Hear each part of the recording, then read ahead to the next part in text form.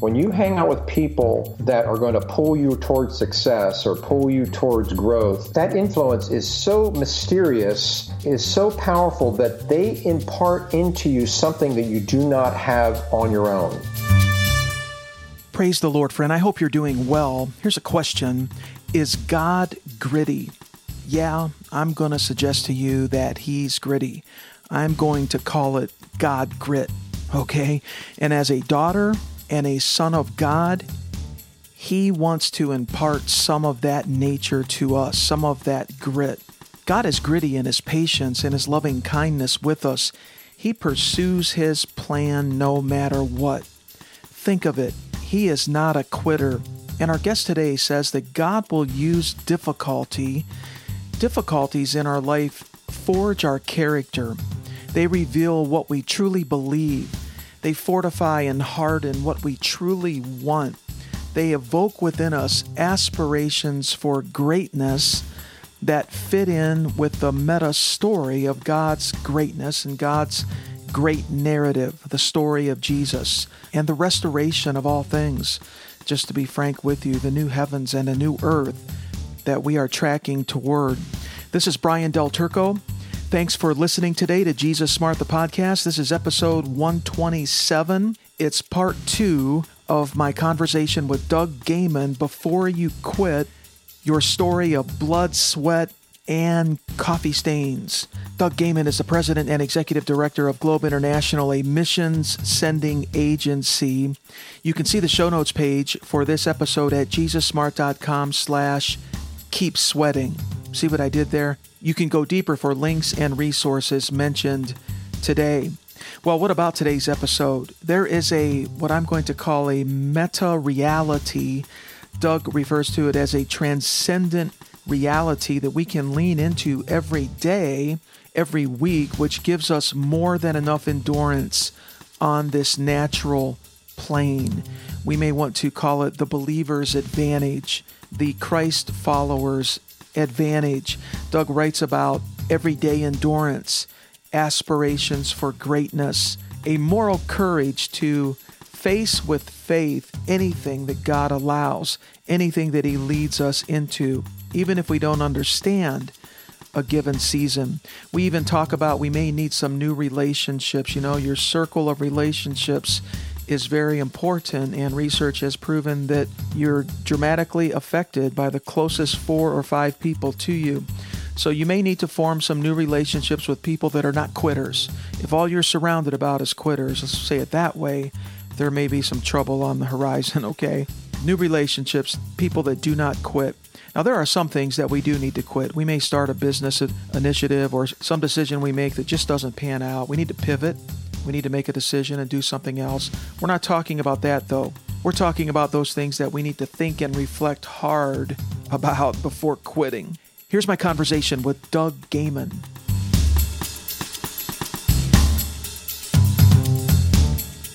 What can we do, Doug, in terms of, like Isaiah 40 says, those who wait upon the Lord? My understanding from the Hebrew is that it means to not just passively wait, but to expect with faith, to be leaning forward with expectation, like the quote from the great missionary you mentioned. Yes. And they will renew their strength. They will mount up with wings like eagles. You will run and not fail. You won't stumble. You won't quit, maybe we could say. Yeah. What are your thoughts about new and fresh ways of drawing upon God's strength, maybe spiritual disciplines, or how we handle our schedule, Sabbath rest? I don't know what thoughts you may have on that. Yeah, well, in the book, chapter 8, I talk about self-care during difficulty, and I start the chapter with a picture from the chief editor of World Magazine, Marvin Oleski. Okay. He says that ships, sail in historic times. They put a lot of stones and even chunks of steel in the bottom of the hull to hold the ship steady during a storm. And in today's world, especially, we need to have what he calls bottom to hold us steady during a storm. And that picture, I think, is powerful to recognize.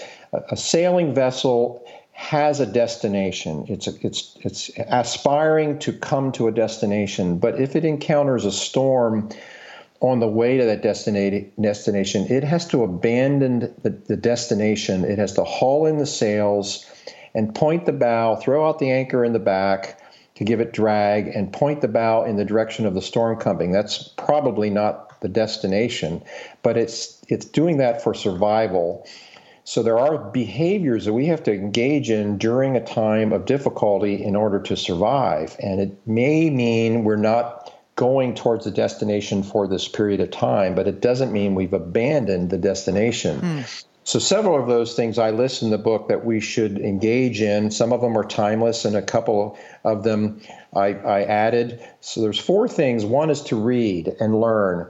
In other words, engage this process of growth, saying, what can I learn from Scripture is paramount, but reading other good Christian teachers, especially in the areas where you're struggling. For example, I went back and started studying missiology at the School of World Mission and at Fuller Theological Seminary to get some answers to some of my missiological struggles. So reading is vital. A second one is prayer and worship. I call these two sort of twins. The reading side is more the cognitive. Okay. The worship and prayer side is more the intuitive. Yeah. So you can use the right brain, left brain sort of motif if you like. But the idea we need to engage our mind and our heart. There's something absolutely necessary about that for spiritual health and emotional health, to engage both heart and mind. I like that. And sometimes engaging the heart means to express our grief. I came during my own journey, I came to love the Psalms that were not the Psalms you sing in church. Psalm 137, by the rivers of Babylon, there we sat down and wept when we remembered Zion. Not a popular worship course, is that? Yeah, right. Blessed will he be, dashes your children against the rocks. Can you imagine singing that Sunday morning? Yeah, really. So, but it's a lament. It's a Jewish lament. Maybe in our prayer that was closet helping we can them pull that pour out their grief or what happened to them by the Babylonians who sieged Jerusalem. I mean, it was horrible. They lost their wives, their children in violent ways, and they didn't know how to express their grief.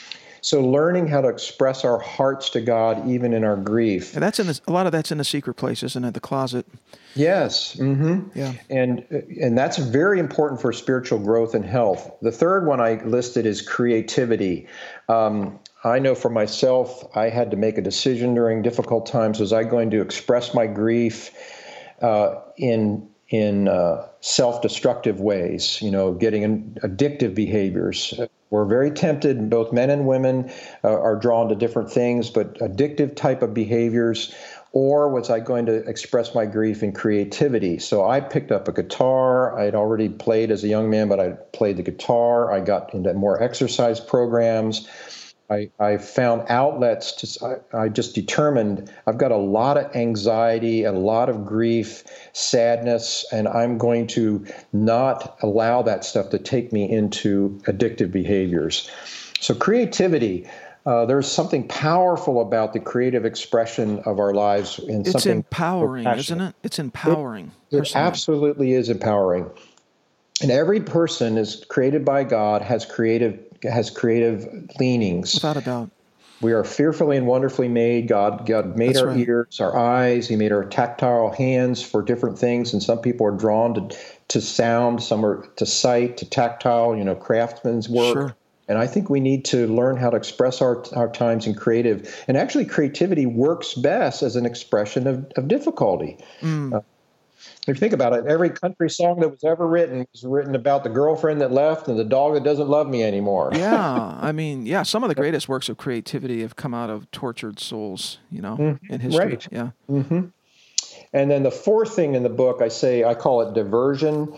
And it's sort of a play on the biblical word repent, which for Christians has so loaded with meaning. Sometimes we lose the meaning, but to divert means to basically look at your life and see what you can change that should be changed. Change something.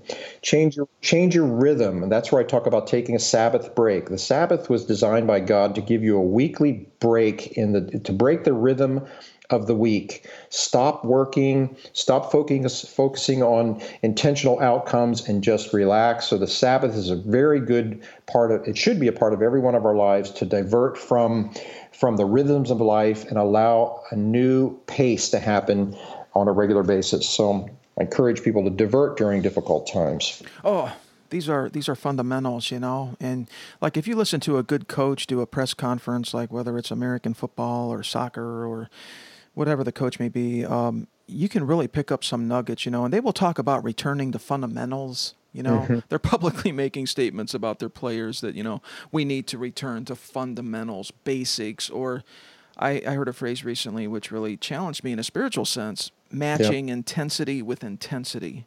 Oh, yes. And so if there's intense resistance challenging you to quit, engaging it, sort of like that ship that points into the storm you were talking about, face it down in faith with matching intensity. Not a works thing, but a spiritual intensity. We win if we just don't quit because the resourcing we have available, right? I want to say is more powerful than any natural or demonic thing that may come against us. Well, that's so true for Christians. We have this eternal, transcendent reality that we lean into every day.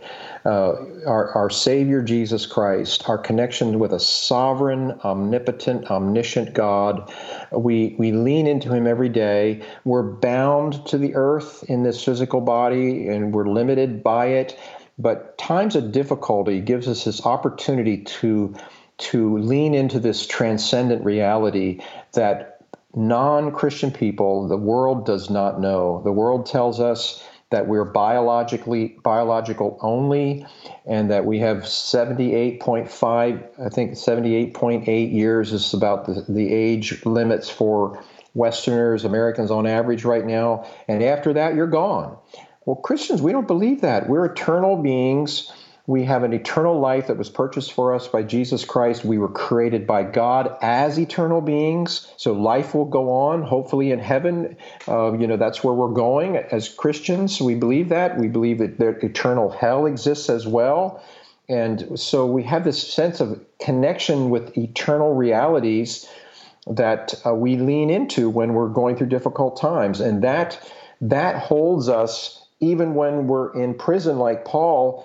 It amazes me some of the most profound Christology, some of the most profound theological insights came to Paul when he was locked in that, what was it called, the Tavertine prison, in Rome. He's down in the ground in a Roman prison, and he's writing these amazing epistles that today we feast on because of the beautiful theology, and he's getting all that because of a connection with a transcendent God.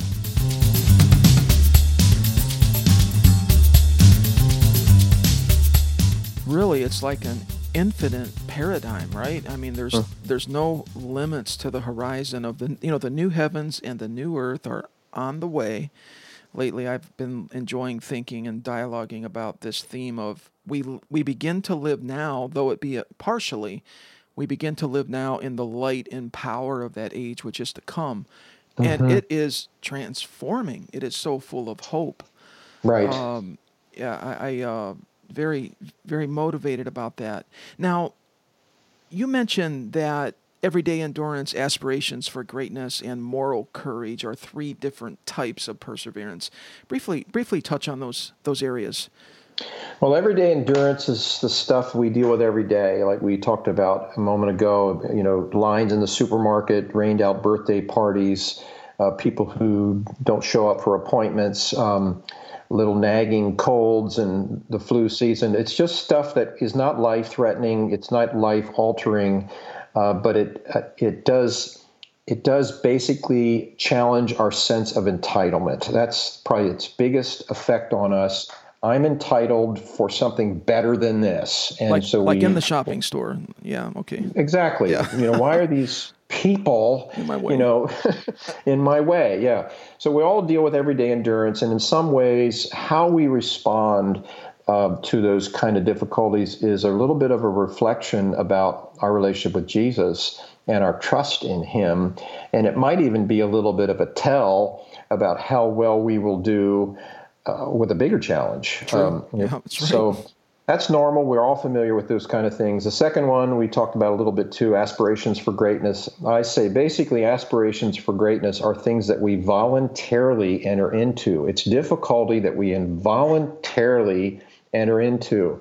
We enter into a weight loss program. We enter into a training program to run a marathon. As a missionary, I chose to leave a comfortable life in the United States and move my family to Asia.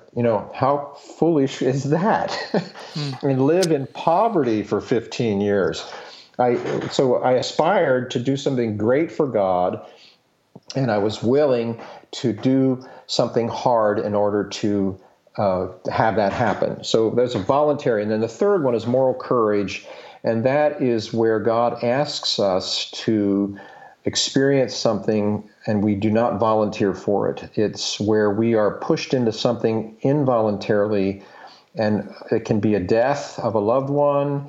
Noah was asked to have moral courage when God said, I want you to build this ark for the saving of the world, and it took him 120 years to accomplish this task, probably facing who knows what kind of things he faced on the process of that happening. Joseph is an example of this. He saw himself as a young man through dreams that he was going to be the head of their family, and then his brothers sold him into slavery. He was accused by Potiphar's wife, thrown into prison, and then in prison he was forgotten by those who could have helped him, got early release. He endured this experience for 12 years, I think, approximately. Joseph was in prison. So sometimes in our lives, we are asked to go through things that we don't want to have happen to us. We would never sign up for it. And yet, like I said earlier, grief comes knocking at our door and we have to let him in. And the question for us at that moment is, are we going to trust God? Are we going to surrender to him? Are we going to look this difficulty in the face and embrace the pain to honor Jesus Christ, that God help me walk through this terrible thing that I don't want to have happen, that I don't want to have in my life? And wow, yeah, that's so good. And through it all, staying in the race, right? Staying in the fight, finishing the course. So we can echo what Paul said, I have finished the course, I have fought the fight. In the future, there is laid up for me a great reward, all for his name and fame. I've been enjoying these phrases lately. Father, it's about your name as a memorial, your name and fame, your story, your glory, our story fitting into a greater story. So if someone is tempted to quit right now, maybe it's a relational quit, a business. Now, sometimes there are things that we need to quit. Maybe it's something has run its course. Maybe that business idea wasn't such a great idea, and we need to pivot and do another business, something like that. Or maybe that degree is really not us and we're going to switch our degree, something of that nature. But more often than not, we're quitting good things which should not be quit, relationships, quests, pursuits. So quitting can be a habit, right? Yeah. It can be habitual. I think you've identified a very real thing. We make adjustments. We make changes throughout our life. My 15 years in Asia and then our choice to come to Florida to work at Globe International, those are different changes that happen through the course of our lives. So it's not like you just don't ever quit. You just do one thing the rest of your life and never leave that one thing. But quitting, usually when we talk about quitting in the heart, it has to do with an abandonment of something. It has to do with a throwdown. I'm not doing this anymore. And it's really a breaking of some relationship. First with God, it's sort of like shaking your fist in God's face and I'm not doing this anymore and I quit. It could be that the same for marriage. You just decide, I quit. I'm not working on this anymore. That kind of quitting is dangerous and very debilitating. And normally when people do it, it doesn't turn out what they think. They're jumping out of a fire, but they're out of a frying pan, but into a fire.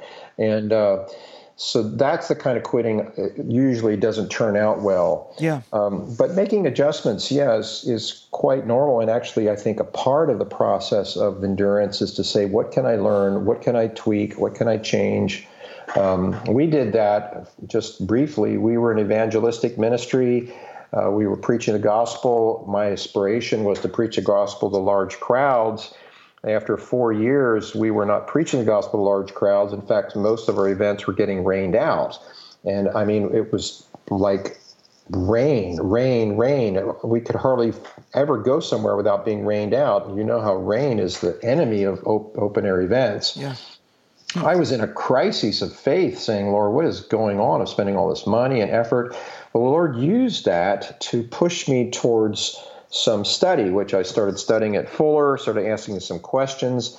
And the result was I shifted. We didn't stop doing events, but we shifted our end game. We shifted from measuring our success by large crowds to measuring our success by how many churches we planted and how many people were in those churches at the end of 6 months. That's a major shift in the measurement of success. And when we made that mental shift and just tweaked the way we were doing things in order to facilitate church planting, our ministry exploded. I mean, it exploded. Within a few years, we had planted 35 churches in one country. And the odd thing about it, on the sovereign side, it stopped raining. Our events never got rained out anymore. So we had a miraculous, just a Holy Spirit miraculous sort of manifestation or what's the word, confirmation of that we were on the right track. So it was, like I said, 4 to 4.5 years of struggle, and then we went into this massively fruitful time. And I look back and think, man, I'm sure glad I didn't quit when we were in that low point. We learned and we studied. The dip. Yeah, we were. Mm-hmm. You were in that dip that Seth Godin talks about. Can you survive the dip or the trough?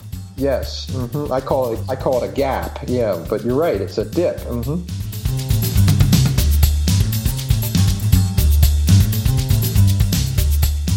So you actually you changed your mode, if you will. You went into church planting, and you probably have set in place a network of churches that are probably, I imagine, reproducing churches. Oh yeah, that group that we helped start. We joined hands with some national leaders. There was about 3 churches when we joined hands with them, and the leader of those 3 had a vision to plant churches. And we started working together, planting churches. And like I said, we planted about 36 more in the next 5 or 6 years. And now, today, it's nearly 100 churches with about 35,000 people. Yeah, wow. So they become multi-generational and almost like an evergreen. The seasons may change, the modes of activity may change, but there's this golden thread, if you will, right? Yes. In our life, in terms of calling, that continues even into now what you're doing now. Right. In the That's organization. Correct. Yeah. So same thing in marriage. I mean, seasons may change, Yep. It's like we have 3 or 4 different marriages. This is great. But it's actually with the same person, but we're growing, we're maturing, we're discovering things about each other that we never knew. Parenting, same thing, right? We parent as our children grow. We parent in different ways, and our relationship dynamics change. But that golden thread, as a parent or as a spouse or as in a calling or in a work, in a business, whatever. So what can we do? We can go back to God, re-engage Him, draw energy and strength from Him, do these things which, these Sabbath principles, spiritual disciplines, engage Him in fresh ways, right, that energize us and give us fuel to continue the race. Maybe new relationships. I just wanted to touch on that before we close. Should we look for, they say that you tend to be the average of 5 or 6 closest people to you. Yes. It's uncanny how that works out in terms of everything from health and wellness to finances and relational quality. Do we need to maybe find new relationships too, gritty relationships, people that don't quit, that we can relate to? Oh, absolutely. Dr. Henry Cloud wrote a book called The Power of the Other, highly recommended. And his basic thesis is that we are the product of the people we hang out with, for good or for evil. We grow if we're with people that pull us towards growth. We endure difficulty if we have people that stand with us and walk with us and encourage us to hang in there. we destroy our lives if we hang out with people who've destroyed theirs and are just advocating, well, just follow me down into the pit, of addiction or whatever. That's right. So we are the product of people. Cloud makes this profound observation. He said, when you hang out with people that are going to pull you towards success or pull you towards growth, they have that influence. That influence is so mysterious, is so powerful that they impart into you something that you do not have on your own. You would not accomplish what you need to accomplish on your own. That strikes at the very heart of American individualism, and it's a huge insight. He illustrates this principle that is basically the principle of the book, The Power of the Other. He uses a principle of two Navy SEALs in training. The one he's calling Bryce, and the last exercise during what's called Hell Week in the Navy SEALs is they have to jump out of a boat and swim to shore. I think fully loaded pack. I'm not sure what all they're wearing. His friend makes it to the shore ahead of him, and this other young man he calls Bryce is swimming in the water, and he's foundering. He's not making it. He's starting to drown almost because he's so fatigued. He thinks he's going to have to tap out, raise his hand and ask for help, and he's about ready to give up. And then he sees his friend on the beach, and his friend on the beach raises his arm above his head and gives him this big fist pump. Like, he's too far away to hear him, but he's like, you can do this. Can do it. And that little encouraging gesture from his friend on the beach so empowered Bryce that he rose up out of the water and he started paddling towards the beach, and he made it. And the whole point that Henry Cloud says in that story, it's a true story, he says, is that relational impetus brings something out of us that we would not normally have on our own. I believe that's true. I have felt that. Mm-hmm. Yep. You're saying it's almost like an intangible dynamic that happens there. It almost is. I don't know if some scientist or engineer will probably tear that apart and decide how that works, if either physiologically or psychologically. For myself, I just say God has designed human beings to need each other. That's true. He designed marriage from the very beginning. It's a foundation of the creative process. He made male and female. Yep. And he designed us for community. He designed us for relationship. We're better together as couples. We're better together in community. And there's something divine about that. There's a voltage on that which is undeniable. Mm-hmm. And Jesus sent them out in twos, right? Yes, correct. Dyads, I mean, he sent them out always in twos. Mm-hmm. And we're experimenting here locally with something I'm calling kingdom clustering, 3, 4 smaller groupings of like niche affinity interests that are even trans-local church, like they may have representation from 2 or 3 different local communities of faith. But these are people that are pursuing, maybe they're pursuing, we want to influence the education space. We want to pray about that. We want to catalyze each other in that. And, but different niches, if you will. And do you agree with that maybe we need several different layers of affiliation with the body of Christ? I think so, Everyone needs to be rooted and grounded in a local community of faith, a church. But then can we build several layers on top of that, which are more specialized or niche? I think so. I think, there's learning communities and where you're with people that know more than you do, that have more experience than you have, and you align yourselves with them for the purpose of personal growth. Then there's other communities that have interests. I have a cycling group that I'm with. Most of the guys are Christians, but not all. And we cycle together every week. And there's something powerful about cycling with other guys. You can go farther. You have more fun, So there's all kinds of groups. I think what you're talking about, kingdom clustering, that inspires me. I'd love to chat with you more sometime about that. Oh, maybe we could. I would love that. We'll have to do that, and we'll just record it and make another episode at some point if you don't mind. But yeah, it's a sort of a kingdom dynamic that I feel an instinct about. I feel sort of a endorsement or permission from the Lord to pursue, and I'm actually part of a couple different expressions of that. One is a writers group. One is more of a, entrepreneurial ideation group. And, okay. we're dealing with like narratives and culture, and how can we get in the marketplace of ideas with content, those types of discussions. Sure. So, yeah, I'm feeling it. I really am. I so appreciate this conversation. You have a wealth of experience. I love the ideation level you bring. This book, Before You Quit, Everyday Endurance, Moral Courage, and the Quest for Purpose, Doug Gaiman. It's published by Moody Publishers. Wonderful. I hope it gets a wide readership. Thank you. Well, thank you, Doug. Yeah. I'm sure that those you're mentoring and leading are benefiting greatly from all of this experience and impartation you bring. Do you have some social handles you want to direct people to, or a website or anything of that nature? Yeah, my Facebook page is Doug Gaiman, and I think my Twitter is the same. And also you can find me on DougGaiman.com, so DougGeehman.com. You can also reach out to me at the Globe website, Globe International. So it's globeintl.org. I have a blog there and on my website. If you want to read some of the things that I like to talk about. I'm actually pondering the possibility down the line of doing some kind of a podcast related to some of this material. So I may call you up and get some coaching. Oh, wow. I was listening to some of your podcasts last night just to get familiar with what you're doing. I love some of the content you had. Well, thank you. Great. Yeah. Well, we're all on a learning quest. I've been doing it since June of 2018, but yeah, constantly learning from others, growing, networking. So yeah, I would love that. Yeah. So we'll have a show notes page for this episode at JesusSmart.com, and you can get links. We're going to have, all of his socials and his website, and Before You Quit, the book, and a couple other books you mentioned. I'm really intrigued by that book. Was it The Power of the Other by Henry Cloud?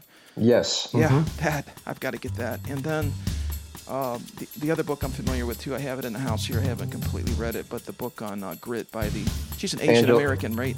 Asian American Angela Duckworth. Yes. Yeah. She's a kicker, man. Yeah. So, all right. Well, thank you, Doug. I appreciate you. Blessings on everything moving forward. Okay. Thank you very much, Brian. Great to spend this time with you. God bless.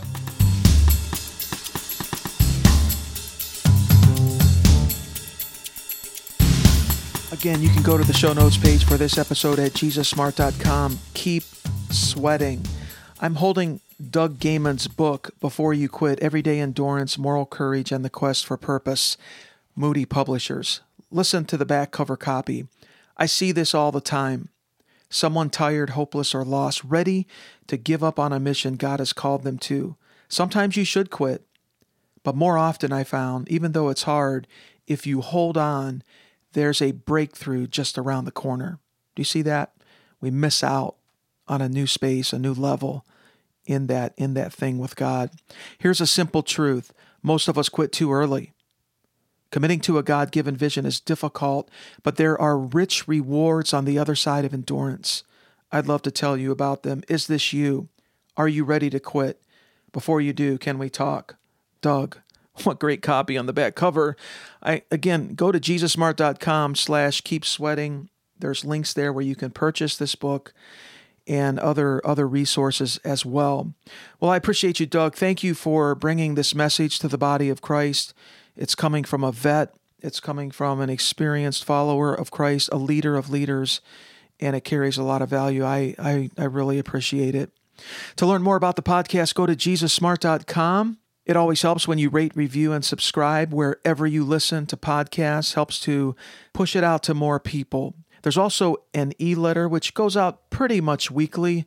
Next level basics, next level elements in Christ following.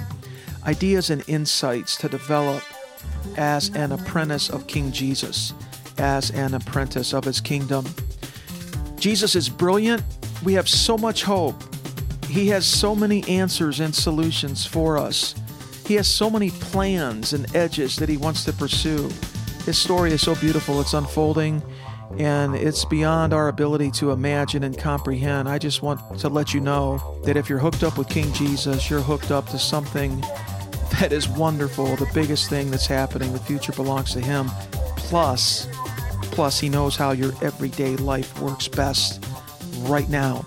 Catch you next time.